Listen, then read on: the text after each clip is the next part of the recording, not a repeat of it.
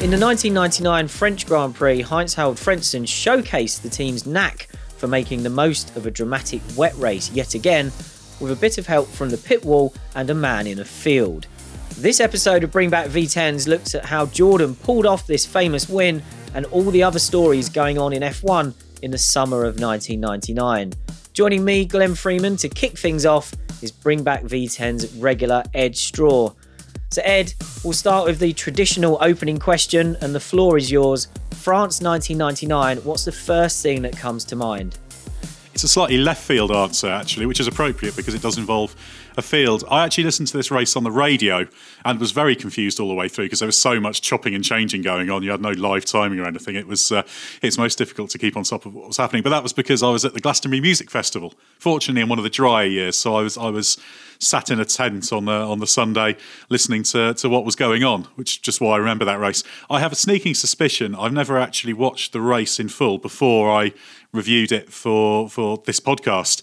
I think I probably watched the highlights, but not the actual full thing. So it was fun to go back and enjoy the race anew. Yeah, it's a brilliant race as well. If you watch this one in full, you certainly don't get bored at any point. Remember to get your questions in for our series finale using the hashtag BringBackV10s, where you can ask us anything about F1 from 1989 to 2005. We've got an incredible amount of them already, and at the end of the series, we'll do our best to get through as many as we can. And that will be around the end of March, just before, as we record this, the scheduled start of the F1 season. You can also submit a question by leaving us a 5-star podcast review if you feel so inclined. And I'll do our first shout out of the series to some of our latest reviews. So thank you very much to Winning F104, Brundu, Jack4491, F1 Maniac 93, Marcus Lilly and Roland 189. Thanks for the reviews and the questions. As I'm sure you've worked out by now, a lot of work goes into each of these episodes, so it does mean a lot to hear that you're all enjoying them. At this point, I'll bring in our second guest, a man who was in the thick of it on the Jordan pit wall that day at Manicourt, and also responsible for the Jordan 199 that Frentzen used to such great effect that year, and that's Mike Gascoigne. Mike, thank you so much for taking the time to join us. You're not designing Formula One cars anymore, but you're still a busy man at the forefront of technology. So what sort of things are you working on at the moment? Well, now I'm the Chief Technical Officer of Vertical Aerospace.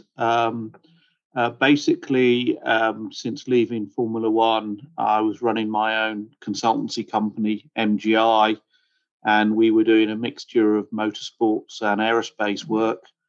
But we did some work for Stephen Fitzpatrick, who some of your listeners may recognise as the guy who owned Manor in its last year in Formula One. And he owns a company called Vertical Aerospace, basically involved in eVTOL aircraft, so electric vertical takeoff and landing aircraft and air taxis, which are, the industry is predicting to be a massive sort of growth sector in the coming years. And we're looking at designing the world's first commercial air taxi. So a lot of similarities with motorsport, high performance, lightweight, composite vehicles, hybrid or electric powertrains. And it's a huge challenge, a huge market. And we want Vertical in the UK to be the leader in what could be a huge market sector.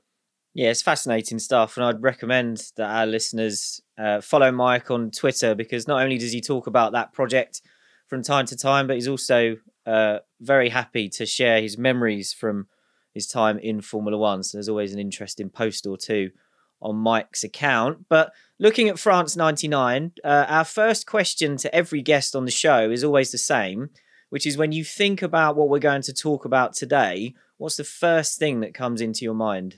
The weather. And, in that year, Heinz-Harald drove fantastically.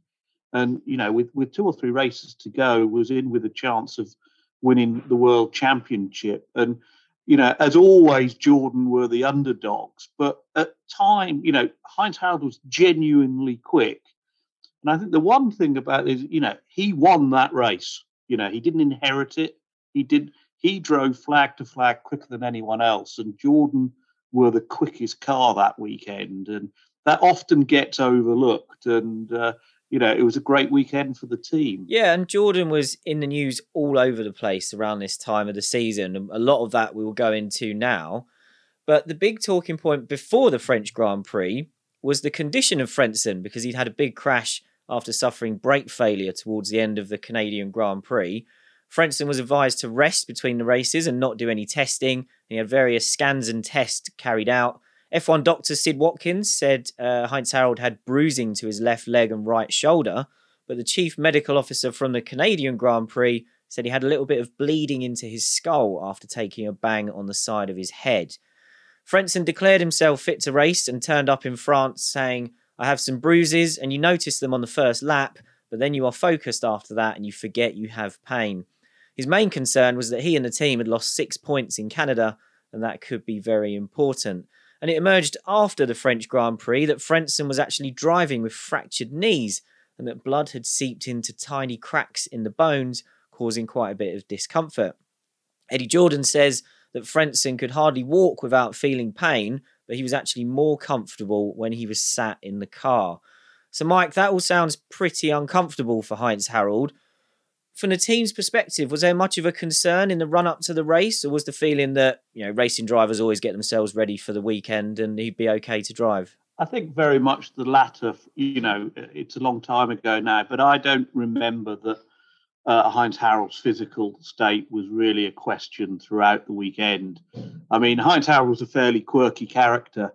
I mean, the bang on the head might well have straightened him up rather than made him a bit more squiffy.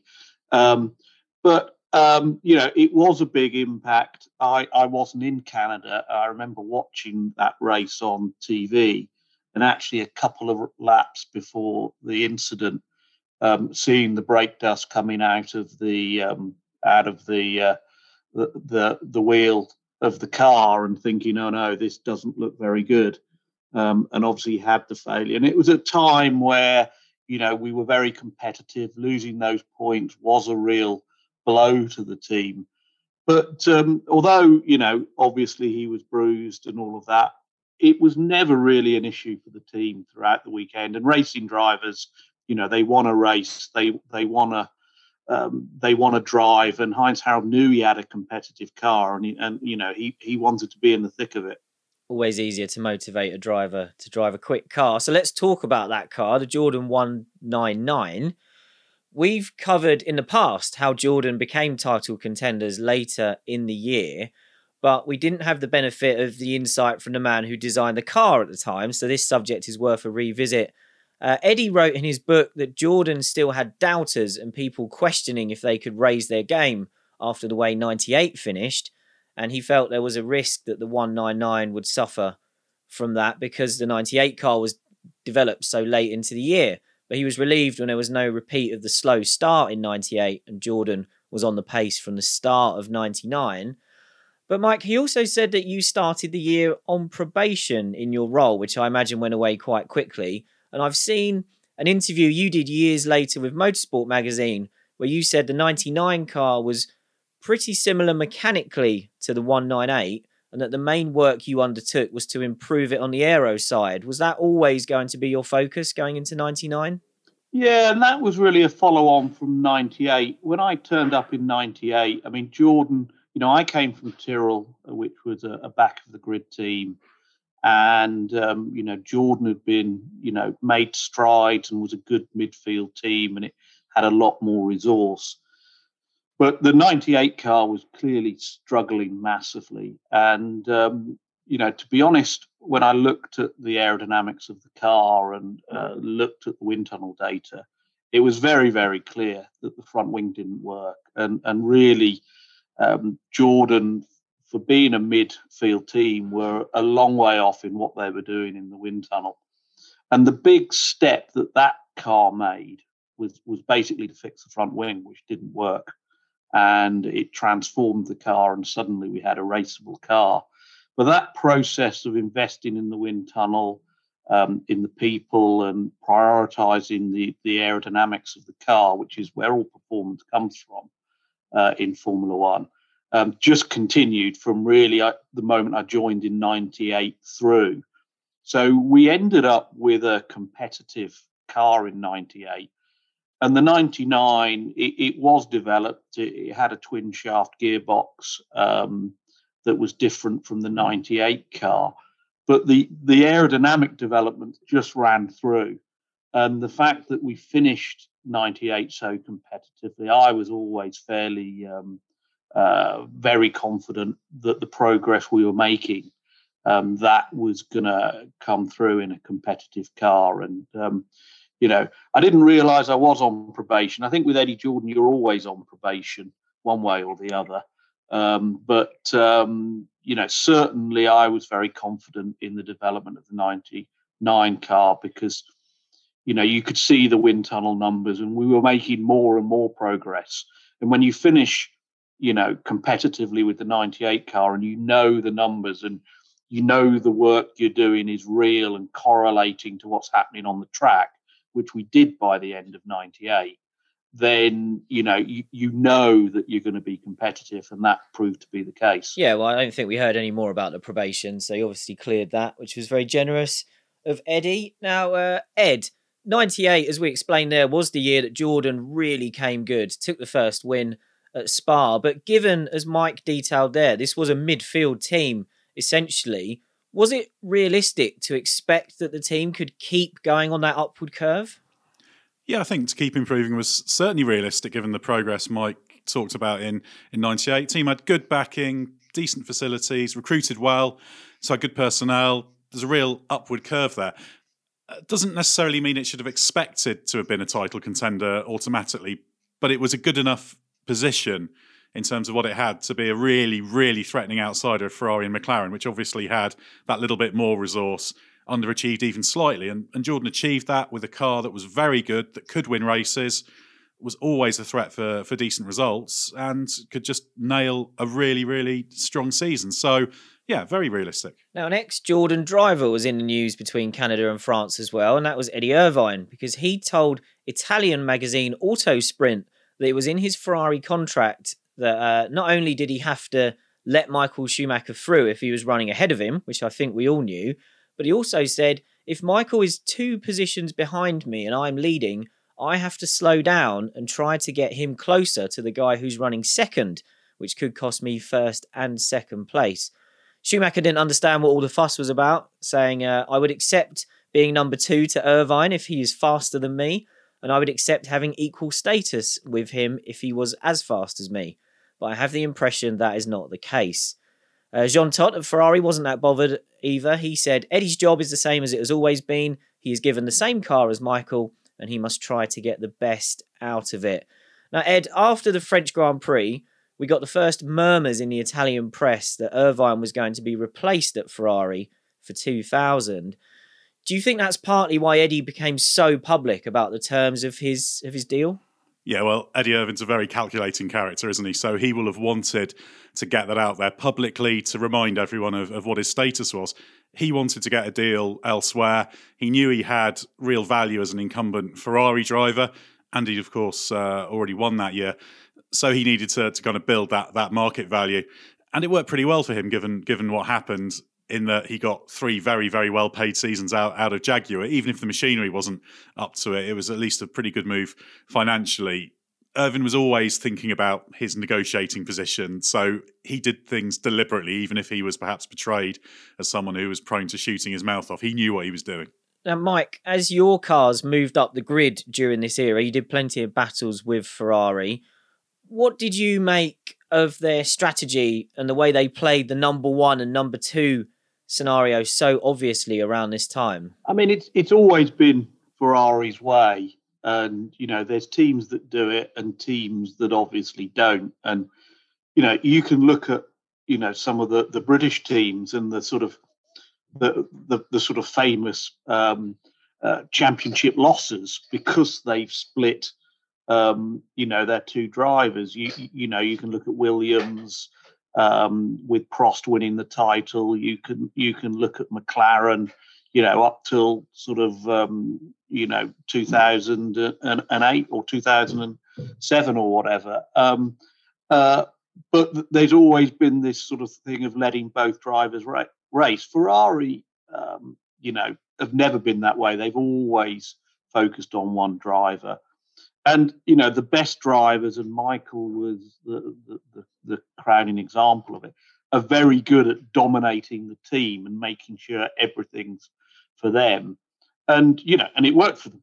They were winning title after title in that era. You needed you needed compliant drivers to do that. You needed number twos that were happy to be number twos. And actually, Eddie was a great example of it. He knew what his contract was. He was a very shrewd guy, Eddie Irvine. He played this sort of playboy role and happy-go-lucky. Actually, financially, a very sharp operator and from a business sense. And when he went there, he knew what he signed up for, and he was the perfect number two. He was quick, and he was happy to fulfill the role and bank the check, take the wins that were on offer, and obviously he went on to have a title challenge when Michael wasn't racing. But he played the game and it went on to work for Ferrari, so you can't knock it. And 1999 was also the first year on the grid for BAR, and this is a topic we often get asked to discuss in more depth. We'll do that in the future. We'll talk about that whole 99. I could say, don't get me started on BAR, because obviously I'd left Tyrrell when they didn't want me to. They didn't want me to work for them, so I enjoyed their first year. Well, let's see where this next segment goes then. As we say, no points for BAR in the first year. And by the French Grand Prix, their performance, or should I say underperformance, was in the spotlight with no points on the board and a terrible finishing record as well. Jacques Villeneuve and team boss Craig Pollock made no secret of the fact BAR was performing very below expectations, although they pointed out in Villeneuve's words, it's easy for people to forget that we are a first-year team and we are quicker than first-year teams have ever been. The situation doesn't look that bad for a newcomer, but we are way below our expectations, and that is frustrating. But Villeneuve and Pollock at this time seemed to turn their attention onto technical chief Adrian Reynard, who was one of the founding members of the team.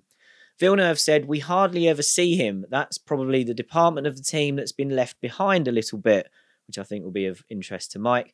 And he said that Reynard's hands-off approach was frustrating compared to someone like Patrick Head, who would be in the thick of everything at Williams. Pollock wasn't on the attack quite so much, but he did put some pressure on Reynard, saying, "We've always been aware that Adrian would be a part-time player for BAR. We have made it very clear at our recent board meetings that we fully believe top management of the company needs to give 100%. Adrian has many companies and interests, and we feel he should prioritise them." So, Mike, I think that's the key point that you can probably help us with. Reynard, as we know, was a business that built cars for all kinds of championships at this point and was having success in America.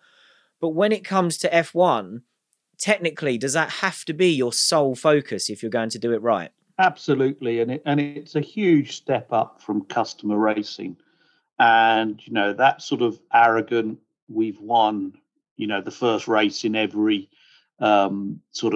category we've entered, and we aim to do the same in F1. The step up is huge, and it was clear to me when they came down. Malcolm Osler and Adrian Reynard used to come down to Tyrrell and talk to Harvey and myself, and it was very clear they were totally underestimating the step up. And I just want to tell one little anecdote at this stage. Craig Pollock famously made a statement when he was, because he ran Tyrrell for a year in 98 during its sort of worst ever season. And he made a statement when asked what was it like. And he said he had to buy a new pair of shoes because with Jack, he was used to being at the front of the grid and he'd worn his shoes out walking to the back of the grid every race with Tyrrell. And in 99, I made sure that every time he walked off the grid, I went and said hello to him as he walked past me from the back of the grid when my cars were on the front and asked him how his shoes were holding up. So I enjoyed their lack of success, but obviously they went on to better things. But really, they totally underestimated the step up that it took. Yeah, and as Mike said there, Ed, hopes were sky high, well, certainly too high for this team.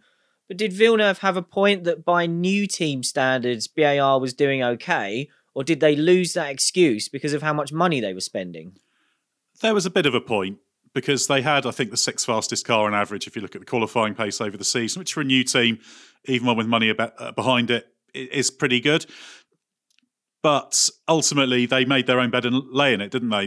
They didn't build on what they acquired in Tyrrell. They just saw acquiring Tyrrell as a way to get a place on the grid, really. And even though Tyrrell's results have been modest, they were a very effective minnow team who'd done some pretty innovative and interesting things in previous years, even when working on a small budget.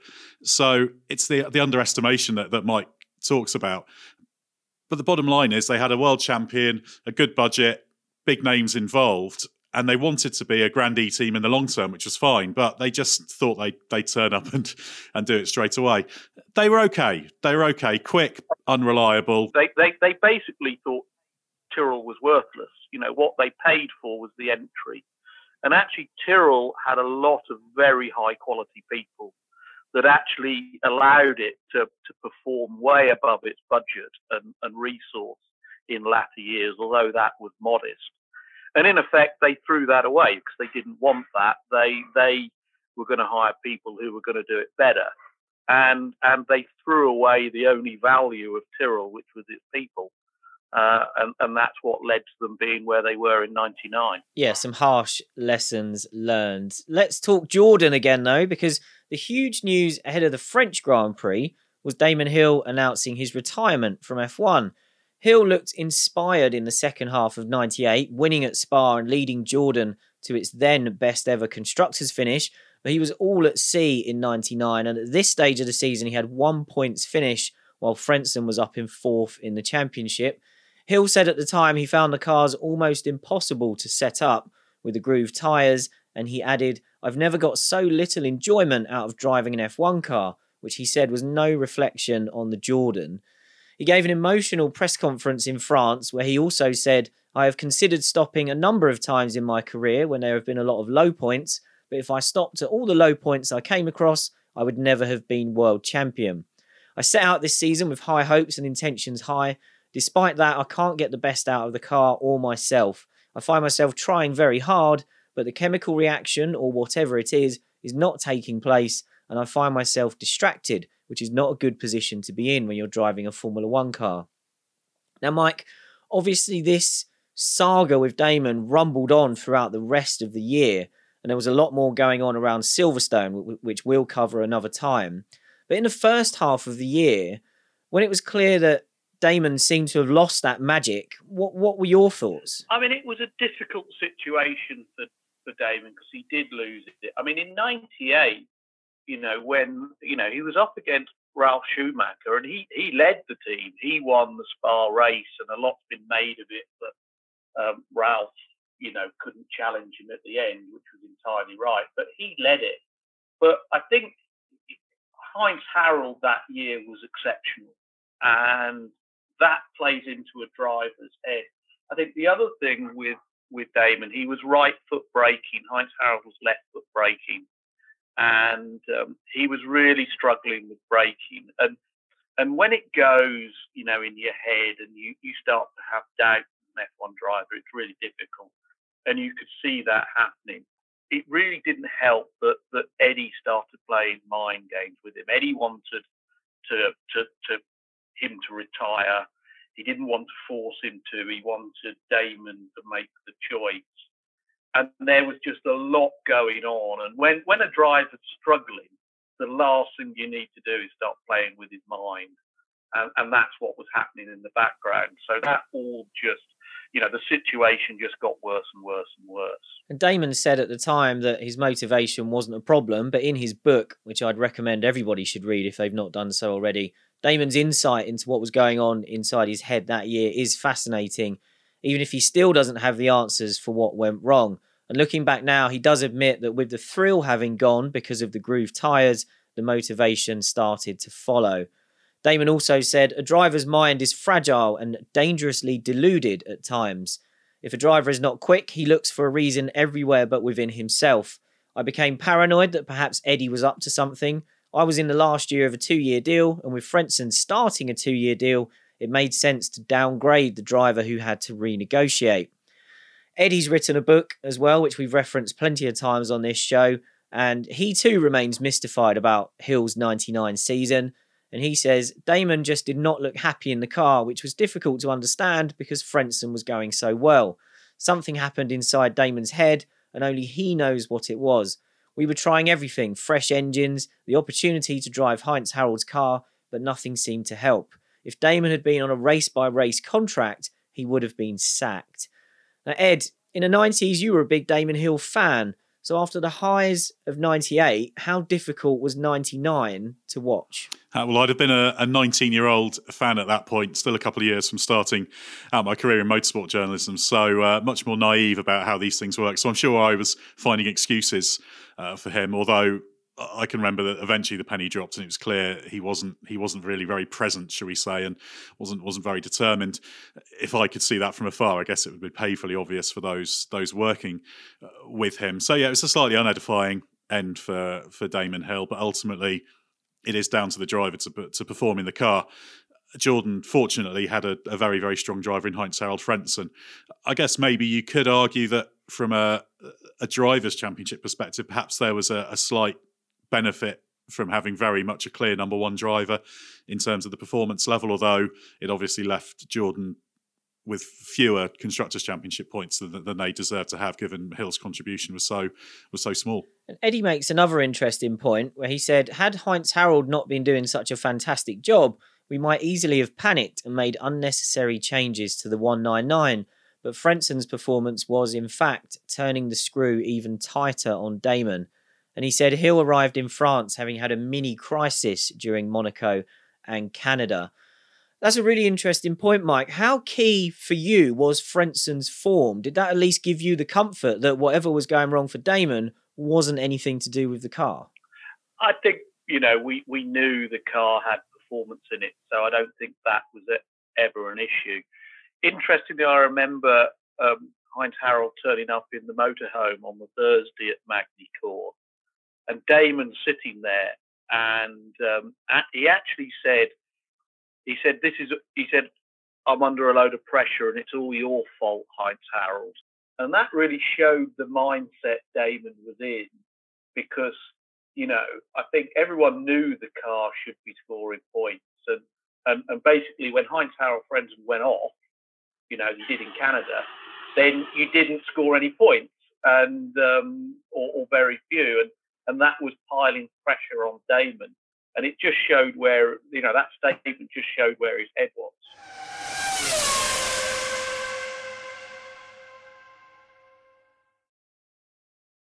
We'll come back to Hill later as the misery continued, unfortunately, in France. But Ed, let's have a quick chat about Alain Prost's F1 team, as this was the home race for Prost Grand Prix, which always brought with it some extra attention and pressure. The team formerly known as Ligier was in the news, with Prost asking questions about the commitment of his engine partner Peugeot. Discussions started ahead of the weekend between Prost and the bosses at Peugeot about what would happen after their current deal ran out at the end of 2000. Peugeot's public stance on this was that there was plenty of time for those talks to take place.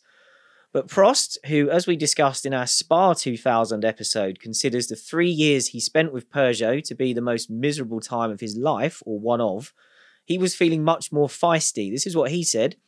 There will soon be far more manufacturers involved in F1, and there are important questions to be asked. Where does Peugeot want to be in the future? What involvement is required to beat all the others competing in F1? That was my question to Peugeot. It's no good signing a contract with a manufacturer just to get an engine put in the car. That is why no decision has been reached. It's better to postpone any decision than to make a bad one. So Ed, was Prost right by this stage to question Peugeot's level of commitment, particularly with what we knew was coming, which was the manufacturer boom of the 2000s? Yeah, he was spot on. It was clear that Prost-Peugeot French super team dream was floundering by that point, and much of that promise of the Peugeot engine that it showed with Jordan previously had faded. It required an ever more intensive approach to be competitive as an engine builder in Formula One. So the writing was on the wall that F1 was becoming a bit more of a millstone round Peugeot's neck, given its struggles. We can't blame all of the team's shortcomings on Peugeot, that's for sure, but I think Prost was probably right to start bringing pressure to bear and say, well, you have to put up or shut up.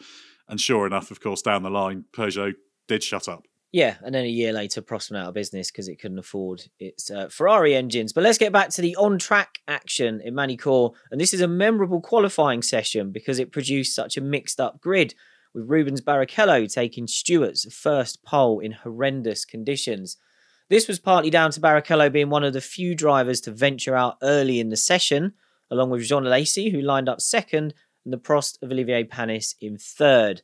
Before we get to how the rest of the grid shaped up, including a tale of two sides in the Jordan garage, let's quickly hear from Gary Anderson on how Stewart made the right calls to get Barrichello on pole. Yeah, it was great to see Rubens sitting on pole on the Stewart. It was definitely a good lap from the young guy because it's one of those situations where you have to make decisions and you have to make them on the hoof. Magny-Cours always offered quite a lot of grip when it was wet, but it gets slippery when it got greasy. So we decided to go out early. It was raining pretty heavily, but on the feeling that it was probably going to get worse. And if it didn't get worse, the track would get greasy and probably slower. And if necessary, we could go back out again later in the session. So off Rubens went, and he was always committed to those type of conditions and those type of risks. And I learned that from Jordan at Spa in 1994. So really, it was, in truth, I don't understand why other people didn't go out. Because we got the lap in, it was a good lap, so we sat there and waited. And as I say, if we needed to, we could very easily have gone out again at the end of the session. Maybe we wouldn't have been in pole, but we didn't. It didn't do any harm to go out early. Obviously, other than maybe if Rubens had fallen off the track, but I had confidence in his ability and just let him get on with his job. So what about the rest of the grid then? Behind the early running top three were David Coulthard's McLaren, Frenzen's Jordan, and Michael Schumacher's Ferrari. McLaren was responsible for the call for its drivers not to go out in the beginning, and that backfired massively for Mika Hakkinen, who ended up 14th. Interestingly, Ron Dennis said, our job was to cover the competition, suggesting they were watching Ferrari more than the weather. But at Jordan, the reports at the time said the call was left to Frentzen, and he decided to wait. So, Mike, for Frentzen to get fifth, given the conditions when he ran on track, was a great effort. But was there some frustration that he'd not made the call to run sooner? Not really. I mean, the driver's got to be happy when he wants to go. And Heinz Harald at that stage, was in charge of what he was doing. Ultimately, you can look after a session and when it rained and Damon went out, when it was very, very wet and obviously failed to qualify. But the driver's got to do what he's happy with. But I think, as you say, Heinz Harald's performance showed what he could do. And with the forecast, you kind of, it wasn't a bad grid position. But you've got to go with the guy who's confident. And when he feels he wants to go, then you've got to go with it. And as you mentioned there, Hill failed to get inside 107%, so he was technically a non-qualifier for this. He was only 0.002% outside the limit, but that did mean he joined the Arrows and Minardi drivers in officially not making the cut. He was only a 10th slower than Eddie Irvine in 17th, although Irvine's best lap was ruined by a spinning car at the final chicane. All 5 drivers who missed the cut were allowed to race, and we'll cover off Damon's miserable Sunday here as well to get it out of the way effectively. Eddie Jordan said, we got him into the race somehow, but to be honest, we may as well not have bothered. Now, when Hill first announced his retirement for the end of the season, Bernie Ecclestone said he should stop immediately. Bernie said, I hate guys who say they're going to stop at the end of the season. If they have a crash and something happens to them, it's made all the worse because everybody knows they were getting ready to pack it in. Hill referenced this comment in his book, saying that Bernie referred to a red light coming on in the driver's mind when he decides to retire. And Hill says he saw that red light during this race. Damon wrote, "By the time we reached the French Grand Prix, I found I couldn't drive the car.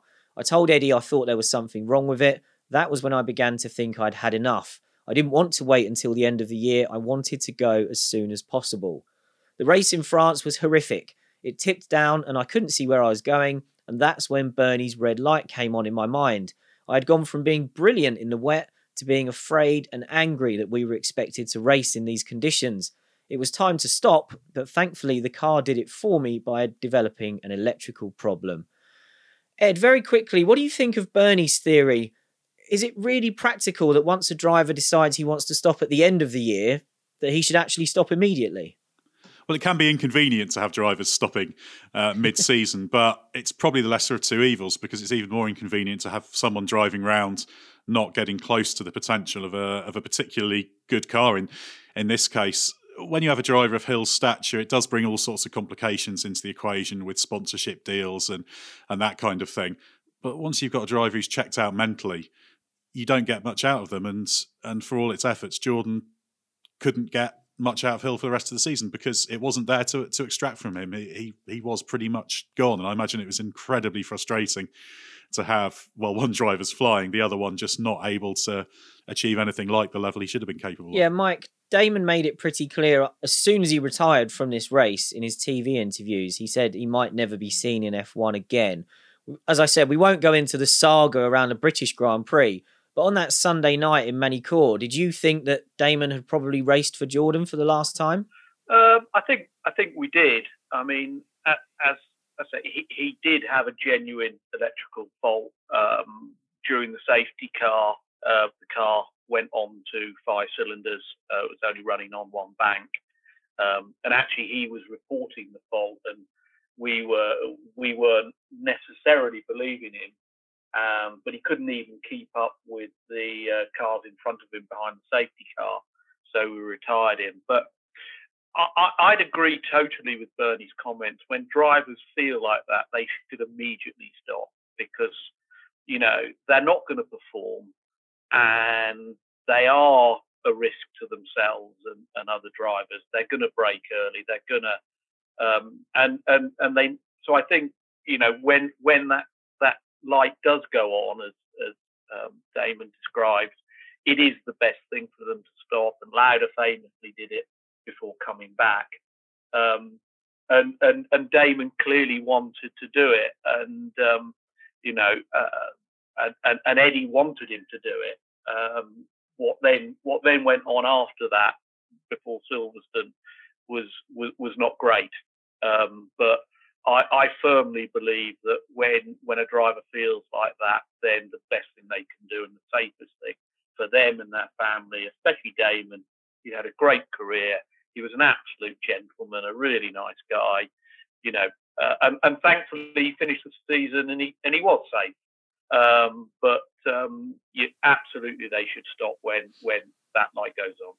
Let's get into the bulk of the race then, because it does start off dry, but everyone knows there's a threat of rain later on. The stars of the show in this early dry phase were undoubtedly the McLarens. Coulthard quickly moved into the lead from 4th on the grid, pulling away at the front. Meanwhile, Hakkinen stormed from 14th to 4th in 10 laps. But Coulthard broke down after just 9 laps when he was already 7 seconds clear of Barrichello in 2nd. So that left Barrichello back in the lead ahead of Alesi, Frentzen, Hakkinen, Schumacher and Panis. So Ed, based on those early laps, if this had been a straightforward dry race, even with the mixed up grid, would it have been a McLaren walkover? Yeah, certainly if it stayed dry, it looked like they had the pace. Coulthard was in a pretty commanding position. I think he was about 7.5 seconds up the road from Barrichello. Hakkinen was coming through, as you said. So in those first 10 or so laps, it looked like it was going to be McLaren's day, and you'd have probably said, yeah, a 1-2 finish, reliability allowing, which was far from a foregone conclusion for McLaren that year, would have been very, very likely. So yeah, it was McLaren's race in the very early stages, but it quite rapidly started to get away from them. Now, before we get on to the weather turning, we need to talk about a secret weapon at Jordan. And according to Eddie Jordan, that's a man called Big Dave. Big Dave was a fixer and odd jobs man for the team, apparently. Prior to the race, he was asking Eddie if there was anything he could do. So Eddie sent him off towards where the dark clouds were in the distance with a mobile phone in his pocket. Big Dave was then told to be in contact with Andy Stevenson, who is still at what we now know as Aston Martin. And Eddie's message to Big Dave was, if you can see the rain's coming, we'll need to know how far away you are, how strong the wind is, and most important of all, how long you think the rain's going to last. A few laps into the race, Eddie said Andy Stevenson came over, saying, Dave's been on, he says it's pissing down and there's no likelihood of a let-up. After that, Eddie says to this day, that message was key to what would unfold over the rest of the afternoon. So, Mike, I have to ask, does that story sound familiar to you? And did you ever have much to do with Big Dave at Jordan? I think the story's very familiar and basically true. I think who asked him to go where he did and who received the phone call, I think Eddie's a little bit liberal with the truth. So Big Dave was Big Dave, lovely guy, was a motorhome sort of fixer. He was as tall as I am short, so the two of us having a discussion was always entertaining.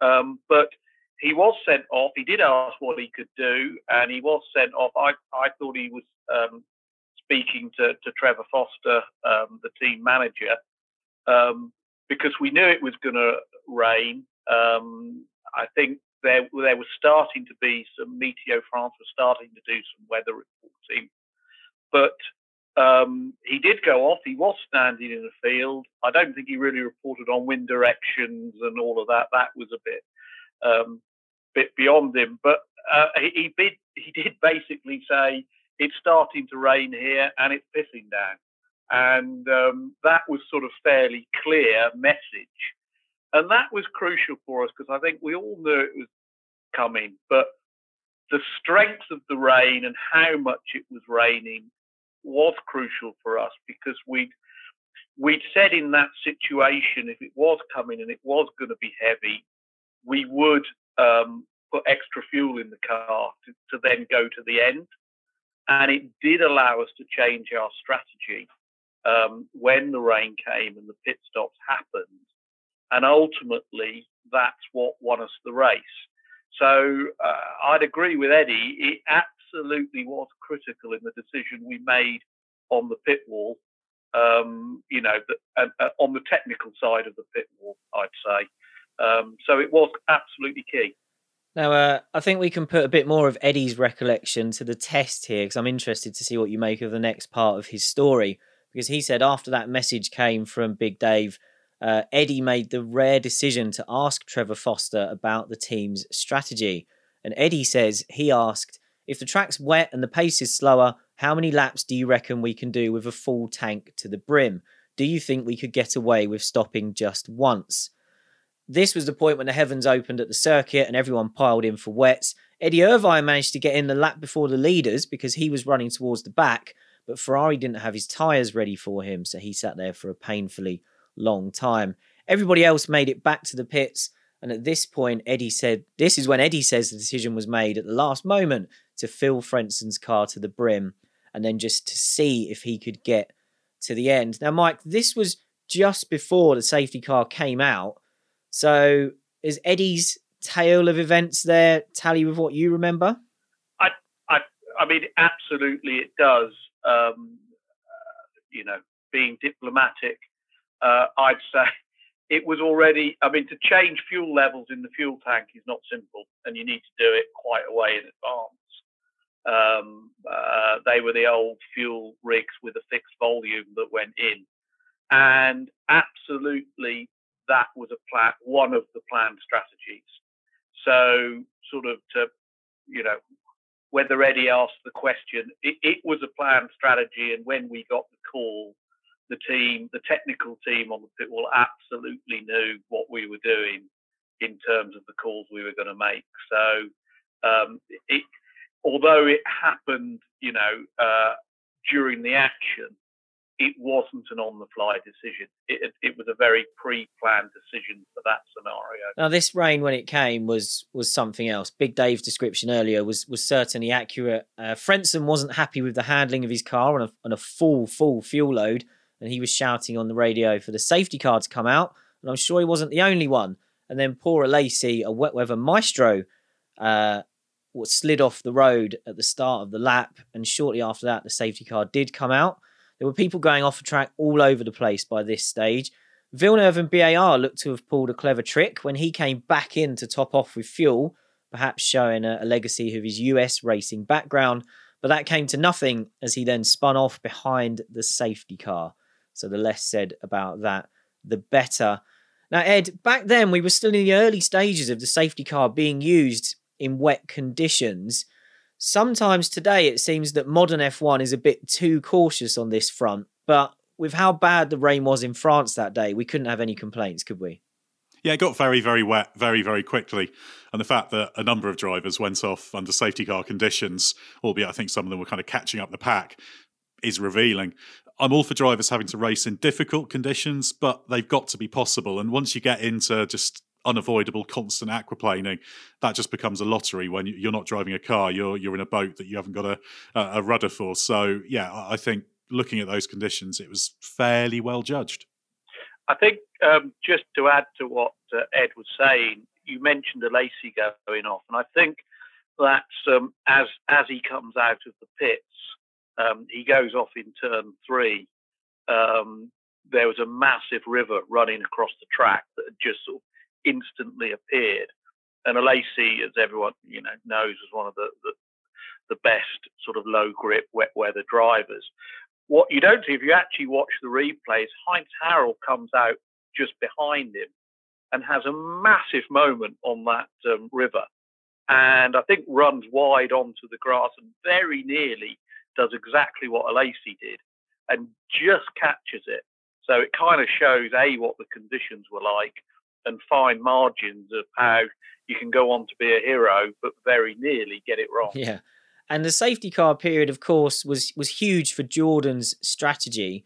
So, Mike, when it first came out, did you know roughly how many laps you would need under the safety car to make the strategy work and to get to the end without stopping again? Well, I mean, at that stage, you don't know what the lap time's going to be. So you don't know how far you're going to go, because how wet is it? How little fuel will they be using? And so you're trying to do those calculations, but you just don't really know. I mean, that sort of follows on. People may remember the classic race with Tyrrell in '97, where we ran the whole race without a pit stop during wet conditions at Monaco. So that was something that was always in my mind. But ultimately, you've got to see what unfolds with with the lap times they're going to do and how wet it is. But when that happens, the safety car is always just going to make your life easier. So there was some pretty frantic scribbling going on the pit wall. But in those days, you didn't have all the accurate flow rates and everything into the engine. So it was a little bit of a black art, but the safety car just obviously helped our strategy. And the safety car was out for 14 laps, and then the race resumed with 37 laps to go. And the order was Barrichello, Hakkinen, Frentzen, Michael Schumacher. Schumacher had been subdued up to this point, but that was because he'd been plugging away in the dryer with a full wet setup. A couple of laps after the restart, Hakkinen closed in on Barrichello at the hairpin, where he'd been nailing people all race up to this point. But this time, Mika clipped the inside curb and spun around, losing 8 seconds and dropping to 7th place. Now, Ed, Hakkinen was stunning to watch in this race, but in this instance, was he just a bit too eager? It was more perhaps imprecise and a little indecisive than over-eager, because he looks a little in two minds about whether he's going to send it up the inside, and then he commits, and it's a slightly strange line. And then, he just clips the curve, as you say, and sends it round. So he had been really, really strong on the brakes into there. So I wonder if he'd been even more eager and decisive, then Barrichello would have ceded, as we saw him do earlier in the race, because Rubens knew that he was racing a faster car, so there's no point in him colliding, trying to hang on pointlessly. So just a slightly odd misjudgment from Hakkinen. It's easy to lose it once you make that mistake, but you've just got to be precise in those conditions.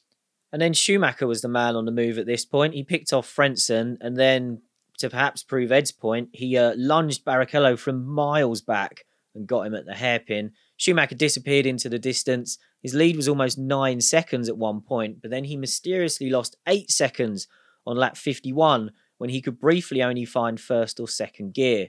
He came into the pits on lap 54 and it was a long stop because Ferrari had to change his steering wheel as well because of an electrical problem.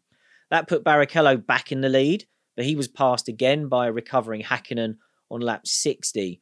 The expectation was that both Häkkinen and Barrichello would have to pit again, so Frenzen's job was just to manage his fuel use and try and keep them in touch, which became a bit more difficult on lap 61 when he almost ground to a halt coming out of the hairpin.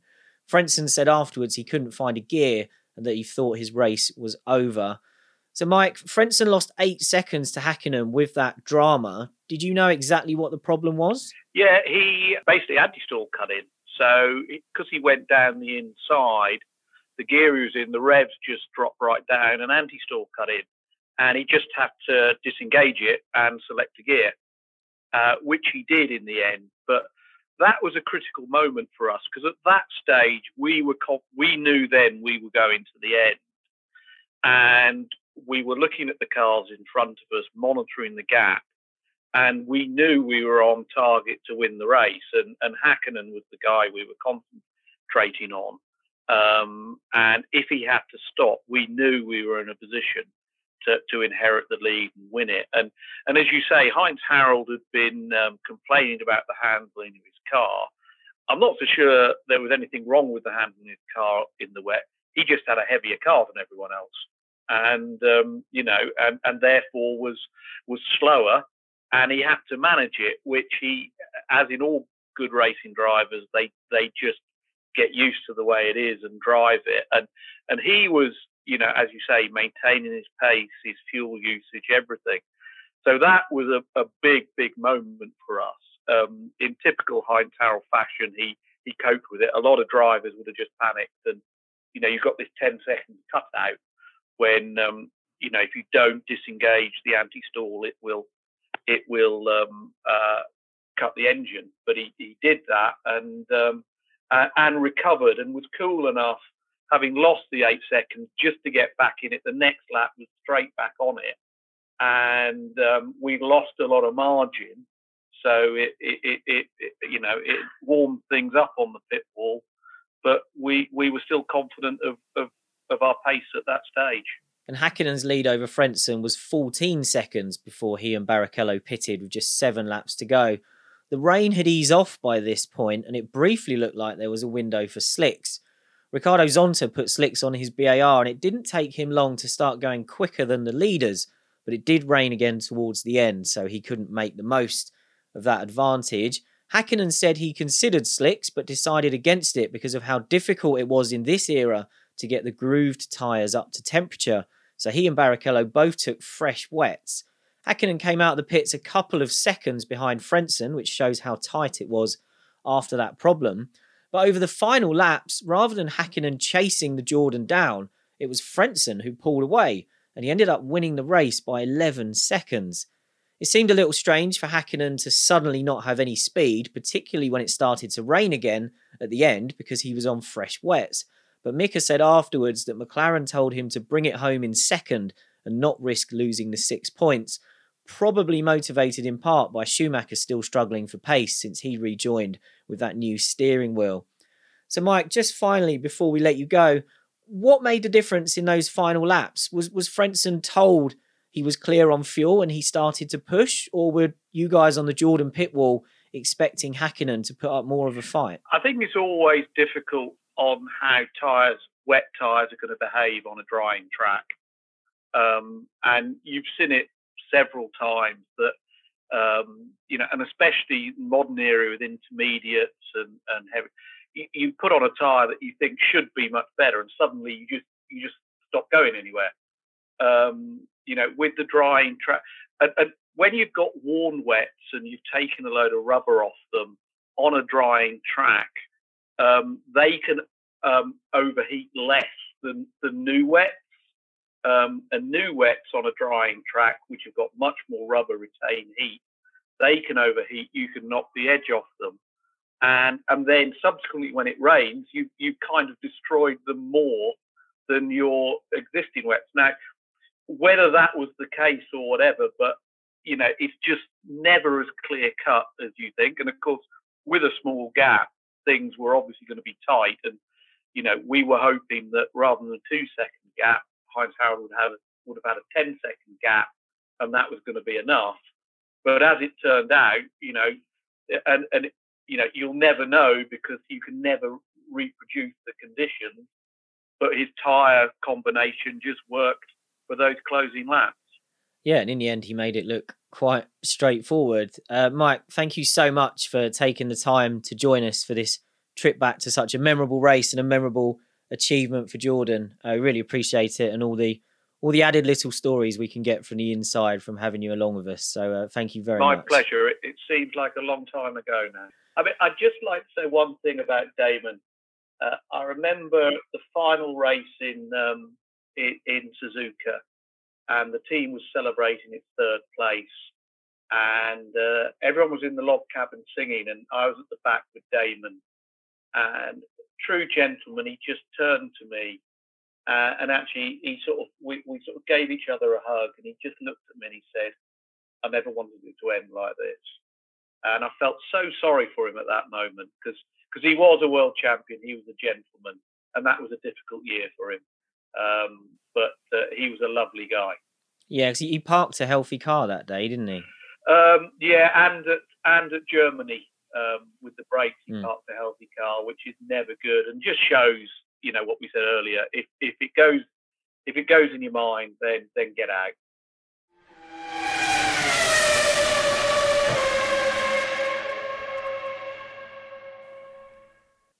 Massive thanks again to Mike for joining us for this episode and providing so much insight from the Jordan perspective.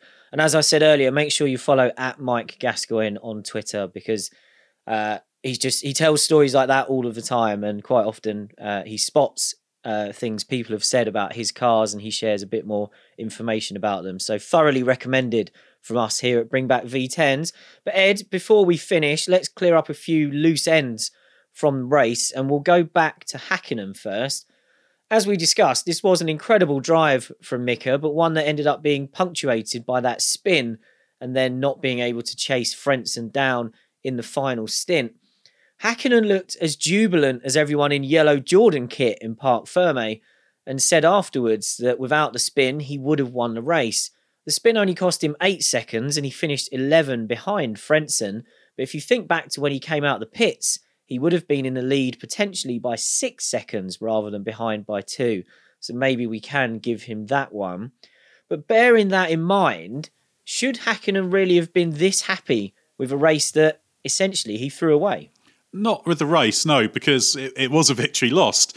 I can understand why he was happy with the championship situation because it was a big swing in his favour.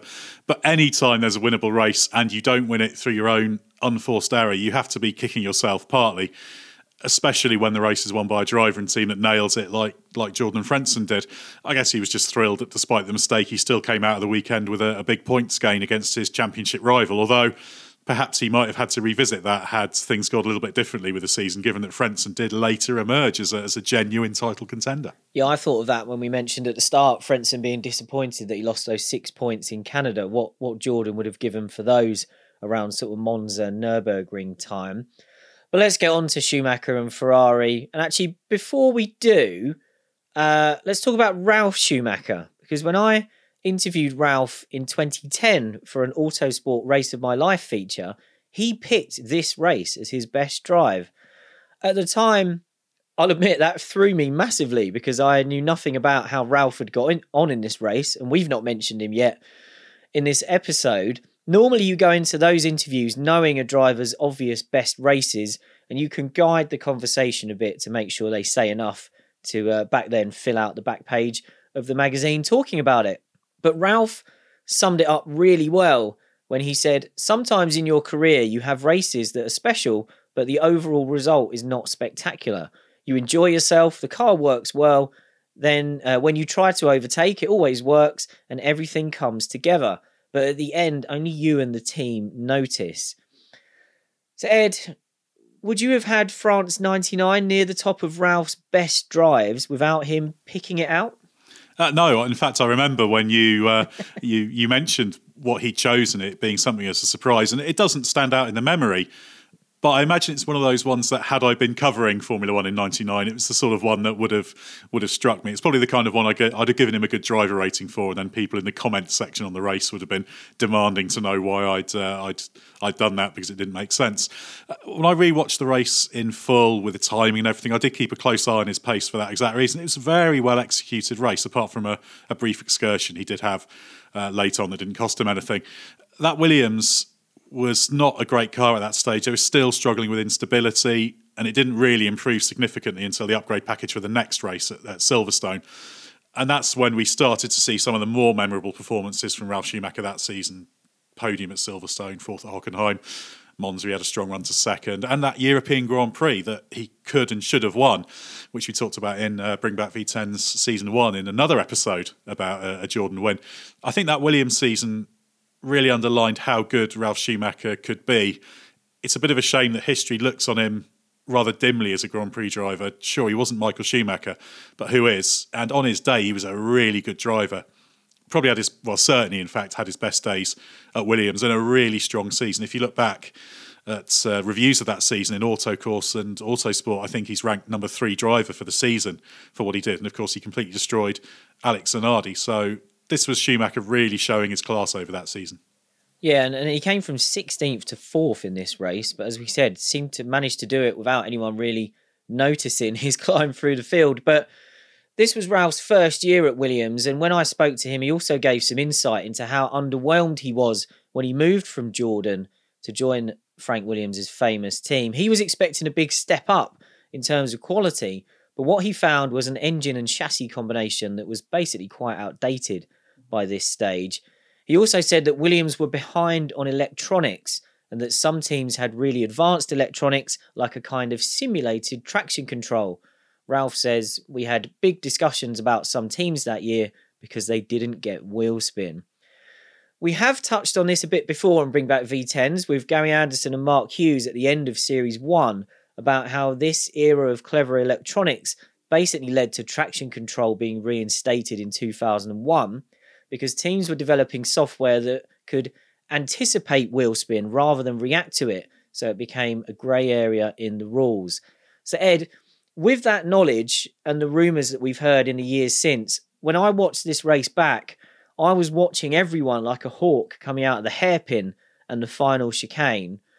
Do you think that already by this stage some teams are up to some clever tricks in 1999? Clever tricks in Formula One? Surely not. It's important to note there is a difference between clever tricks and outright illegality. You have to play to the rules as written. And while you were not allowed full-blown traction control, it makes sense to play with the electronics and any other tools available to you, even if they're utterly unrelated to that, even if they're, say, pit stop speed limiters, as we know were used for various things. If you can do that to create the same effect, of course you do it. You draw the line when there's an outright illegal trick that's perhaps expressly hidden rather than a clever interpretation. And we know that there were rule changes for the following season to try and curb this. So, yeah, there were definitely teams doing this to different levels. The Adelaide hairpin is quite a good place to see that because you do see different pace. But, of course, because of the damp conditions in much of the race, also the driver's right foot would have played a good part in that. So, yeah, all good, clean stuff in F1, I'd say. I don't think there was anyone who was running hidden systems in code that were completely wrong, but all you've got to be able to do is argue your case based on what the regulations actually say. It's the old Adrian Newey thing. There's no such rule as the spirit of the regulations regulation. No, and Newey has found a few of those loopholes over the years. But let's move on to Michael Schumacher. He was struggling for pace at the end, as we mentioned. He got passed by Ralf, and then he had Irvine forced to hold station behind him. In Autosport, Nigel Roebuck was critical of this because he felt if Irvine had been allowed to race freely, he could have beaten Ralf to 4th, so Ferrari would have taken home an extra point in total that day. And Nigel wrote, if Ferrari loses the Constructors' Championship by 1 point, this little scenario might come back to haunt it. But everyone knows who runs the Ferrari team, and he sits in car number 3. This was, of course, the race before Schumacher broke his leg at the British Grand Prix, and then Irvine became Ferrari's only championship hope. He ended up losing the championship by 2 points, which this instruction from Ferrari potentially cost him. But even if he'd just been allowed to chase Ralph down and failed by being ahead of Michael, he would have been 1 point short at the end of the year, and then Michael could have let him through in Japan to win the title. But Ed, is that kind of mental arithmetic on the fly there? Is it unfair to play Captain Hindsight with Ferrari here, given Schumacher was always their number one? Or is this an example of why you shouldn't go too over the top with team orders earlier in the season? Yeah, I don't think you could look at it through the prism of what happened 2 weeks later at Silverstone and then over the rest of the season, because that was unforeseeable. Instantly, I saw that Schumacher crash. I was in the crowd at Silverstone. But what it did show is how that kind of agreement can cause problems, because I do agree with the Nigel Roebuck take that while I wouldn't necessarily say Irvine definitely would have been able to pass Ralf Schumacher, he had been battling with him before Ralph had gone past Michael and had briefly passed him before being repassed. So there was a possibility that there were more points there to be had. I don't really like it when teams hold themselves back too much. There's ways and means to implement these team orders. I can understand why they wanted Schumacher to have every single point, though, because remember, this was before the Ferrari Schumacher era had yielded any championships, so every point was very precious. It's not kind of an Austria 2002 type case where the team imposed fairly unnecessary team orders on Barrichello, given Schumacher already had a huge points and performance advantage. It's just one of those quirks. You can pick out these moments in the season where if something had been done differently, then it would have changed things. But you think, well, why would they have done that? So for me, it's more a perspective of, in line with what Nigel Roebuck said, that you kind of want your team as a whole to go after the best possible result, rather than thinking Irvine would be a championship threat, because he wouldn't have been without Schumacher's injury. And in fairness, Ferrari would point to the fact that they still won the Constructors' Championship that year, even with Schumacher missing a bunch of races. There was quite a memorable moment at one point where Irvine did have a look at Michael, and Michael did not hesitate in giving him a massive chop to remind him of those terms of his contracts that we mentioned at the beginning. Well, Silverstone 99 and Irvine's title challenge are both worth their own episodes in the future, so we'll leave the story there for now. A big thank you again to Mike Gascoigne for joining us. Thanks, Ed, for your latest appearance. And most importantly, thanks to all of our listeners for coming along every week to check out where we're heading to next in F1 history. Remember to get your questions in for our series finale using the hashtag BringBackV10s on Twitter, or feel free to leave us a 5-star review and submit a question there instead. Make sure you check out the race website, therace.com, and to borrow Ed's line, don't forget the hyphen. And you can hear Ed every week on the Race F1 podcast if his regular appearances here are not enough for you. Next week, we're heading from one end of the 1990s to the other as we revisit the 1991 Canadian Grand Prix, a race I'm sure Nigel Mansell has tried to forget over the years.